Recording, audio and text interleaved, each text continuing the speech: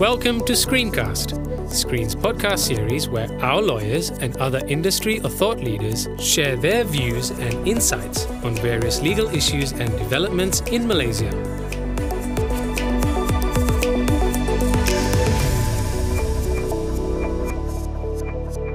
Welcome to part 2 of our series on occupational safety and health. We welcome back Shannon and Ruben from Screen's Occupational Safety and Health Practice Group. In the last episode, we discussed the latest amendments that have been introduced through the Occupational Safety and Health Amendment Act 2020, which was recently passed in Parliament. Over time, we found that some companies had similar occupational safety and health-related queries, which they wanted answers to. In today's podcast, we will deal with some of these OSHA-related queries for the benefit of our listeners. So, Shannon, we understand that the amended OSHA has been passed but has yet to come into force. In terms of investigations which are presently ongoing, would the Department of Occupational Safety and Health consider the new requirements under the amended OSHA when determining whether the company breached its statutory obligations? Essentially, your question revolves around whether the amended OSHA will have prospective or retrospective effect when it comes into force. First, it must be understood that a violation of OSHA is a quasi-criminal in nature. This basically means that it's not a criminal offence, but it is subject to a penalty which is similar to a criminal offence. Since it has features of a criminal offence, Article 7 of the Federal Constitution grants protection against retrospective criminal laws. So, for example, if a person committed an offence under the existing OSHA, which carries a fine of 50,000 ringgit, but the actual prosecution of that offence came after the amended OSHA came into effect, he will not be liable for the penalty under the amended OSHA, which is a fine up to 500,000 ringgit. So, under the amended OSHA, I note that there is an increase in penalties imposed personally on the directors, officers, and supervisors of the company for OSHA breaches. If there was an accident, who would the Department of Occupational Safety and Health bring a personal action against, since there are many people who can be liable? It's difficult to give a precise answer. DOSH has wide powers under the Act and can pick whoever within the company to bring a personal action against. It could very well be the lowest hanging fruit, which means the person who was in charge of the safe operations of the company, who had clearly and blatantly breached his obligations and was negligent that led to the incident. Other times, it could be the directors of a company, and this is done to send a clear message to not only the company, but also others that flagrant breaches of OSHA will not be taken lightly nor tolerated. Thanks, Shannon. We understand that OSHA imposes obligations on companies to appoint a safety and health officer in some circumstances. In addition to that, the amended OSHA has now introduced a provision for the appointment of a safety and health coordinator. In relation to companies that have more than one plant or companies which have various offices, does that mean that the company would have to employ more than one safety and health officer or coordinator? It is our understanding, based on a reading of the amended OSHA, that the requirement to appoint a safety and health officer or coordinator applies to each individual place of work. This interpretation that the requirement to appoint a safety and health officer or coordinator applies to individual places of work appears to be consistent with the amendments introduced to Section 29 of OSHA. Section 29 is a section which requires the appointment of the safety and health officer. The original Section 29 subsection 1 provides that it applied to certain classes or industries as specified by the minister. However, now, pursuant to the amended OSHA, the word industries under Section 29 has been replaced with the words place of work.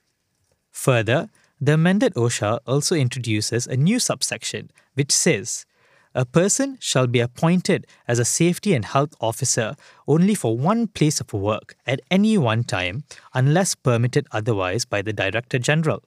Now, from these amendments, it would appear that the intention of Parliament was for these appointments to be in respect of each place of work. If a company has different offices or plants, each office or plant is viewed as a separate place of work. Each place of work requires the appointment of either a safety and health officer or safety and health coordinator. Thank you, Ruben. Moving on to the issue of liability of employers. It is common to see employers appointing a contractor to carry out certain specialized works, which the employer has no control over. One of the most frequently asked questions is, if an accident occurs on the employer's premises, who really is at fault? Well, each incident, of course, has its own set of facts, and this answer may eventually depend on the specific set of facts during that particular incident. It's so vague. It's the famous last words of any lawyer, I guess. However, the issue of whether an owner can delegate liability to an independent contractor is one which has been extensively argued before the courts. In the Supreme Court case of Datuk Bandar DBKL against Ong Kok Peng, while the rule that an employer of an independent contractor is not liable for the default or negligence of such contractor, there are certain exceptions. The first exception is that where an employer has not exercised care in selecting a competent contractor. The second exception is when the duty to take care is said to be non-delegable. To explain what amounts to a non-delegable duty, the Supreme Court held that a statutory duty imposed on a person is in itself a non-delegable duty. So, for example, an employer cannot seek to delegate responsibilities under Sections 15, 17 and now the new Sections 18A and B under the amended OSHA to an independent contractor or any other persons. In a situation where an employer has no expertise in the type of work carried out by the independent contractor, how are they expected to still comply with the obligations under OSHA or the amended OSHA? OSHA or the amended OSHA does not impose standards which are unreasonable for an employer to achieve. The standard that is required to be satisfied by the employer, self-employed person or principal is the standard of practicability or standard of so far as is practicable. Now, the exact definition for what is practicable has not been provided for under the Act. But what the Act does tell us is that practicable means practicable having regard to A. the severity of the hazard or risk in question, B.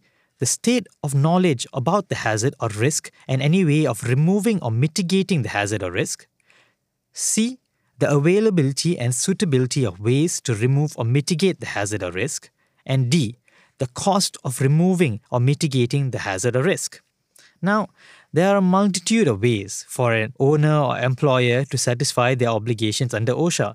This can include, number 1, having a safety and health policy in place, setting out the safety and health requirements of the company. Number 2, requiring the contractor to submit a job method statement. Number 3, carrying out a job hazard analysis before the contractor proceeds to carry out works.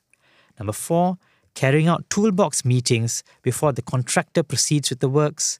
Number 5, having warning signages in place in the premises. And number 6, ensuring that the employees put on the necessary PPEs or personal protective equipment. Of course, what I've just mentioned is a non-exhaustive list. This would eventually vary depending on the circumstances of the case. Again, circumstances of the case, as the famous last words of lawyers. Thank you, Ruben, for guiding us through the practical and proactive steps which can be taken by employers to satisfy their obligations under OSHA. Moving on to a current practice which some companies are implementing right now, working from home. We know that a lot of companies have adopted hybrid working mechanisms as a result of the COVID pandemic. Does OSHA apply to employees working from home? As mentioned in our previous session, the existing OSHA Act is only applicable to specific industries such as mining, finance, construction and others as stated in the first schedule of the OSHA. However, Section 2 of the amended OSHA aims to extend the scope of the applicability of OSHA to all places of work throughout Malaysia. Reading this together with the clarification by the Human Resources Minister during the parliamentary debate, it appears that places of work would also include those who are required to work from home. In view of this, as soon as the amended OSHA comes into force, employers who fall under the purview of OSHA have to take a pragmatic approach and ensure a safe and secure working environment for employees working from home. That's really interesting, and we hope to see this point being developed in case laws in future. So how is an employer expected to ensure a safe working environment for employees who work from home? At the moment, there are no specific guidelines by DOSH setting out the health and safety requirement to be complied with when dealing with work from home arrangements. However, we have identified several options which employers may consider implementing for its work from home programs. Firstly, it would be prudent to prepare a specific work from home health and safety policy document. Second, carry out a risk assessment to consider whether the employee's home office is suitable for the tasks that the employee is required to perform. And this could include looking at things such as ventilation, temperature, lighting, even the chairs, ergonomic chairs, for example, and a host of other issues. At first glance, it may appear to be impracticable to carry out risk assessments for employees in bigger organizations, and in such a scenario, the employees could fill up a declaration form or a checklist that their home office meets the requisite safety and health standards. Once the relevant risk assessments are conducted, employers should ensure that its employees know the health and safety risks and propose possible measures to remove or mitigate these risks. Employers should also provide the employees with contact details of designated persons within the company, for example, the HR and IT managers. This is so that employees may communicate with these personnel to continuously ensure an effective and safe working environment. This promotes active and regular communication between employer and their employees, which is vital for work-from-home arrangements. What I have mentioned is merely some of the options that employers could implement to comply with the obligations under OSHA, and it is certainly not an exhaustive list. I do, however, caution that although work-from-home arrangements are now very popular post-pandemic, however, the employers need to also take into account whether there are adequate systems in place to protect sensitive and confidential information of the companies when an employee works from home, for example. Here's a question to you, Joanna. Another topic which has recently sparked more interest in this era of the pandemic and lockdowns is the issue of mental health. Can you tell us how OSHA deals with mental health?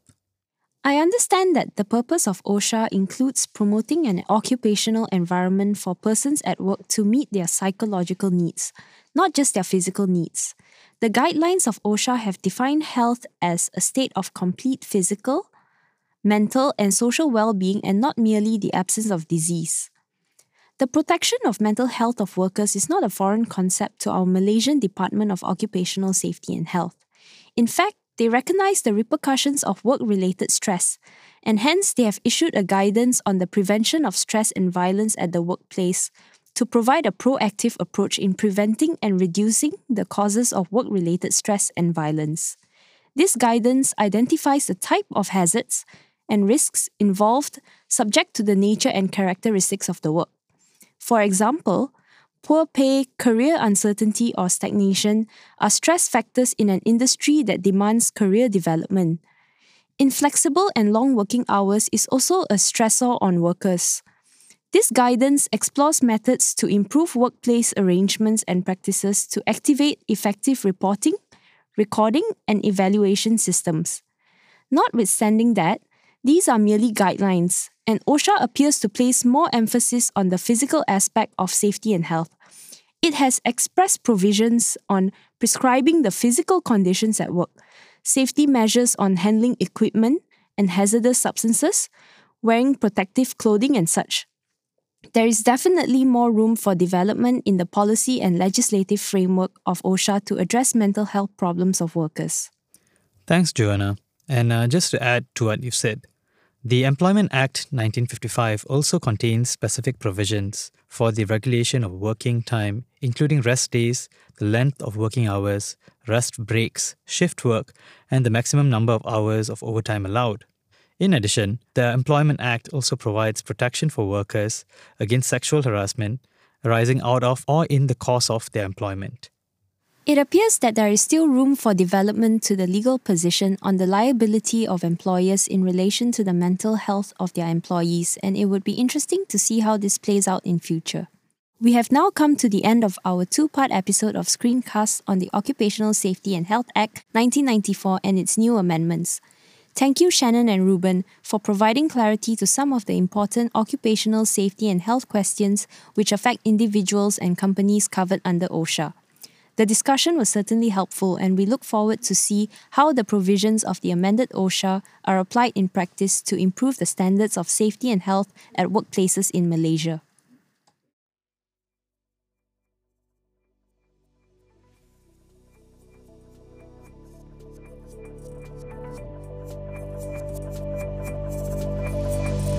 Thank you for tuning in to SkrineCast. The views and explanations expressed here are for purposes of information only and may not apply to all circumstances or may no longer be accurate due to subsequent developments. You are encouraged to consult a qualified lawyer for any specific legal queries or issues faced.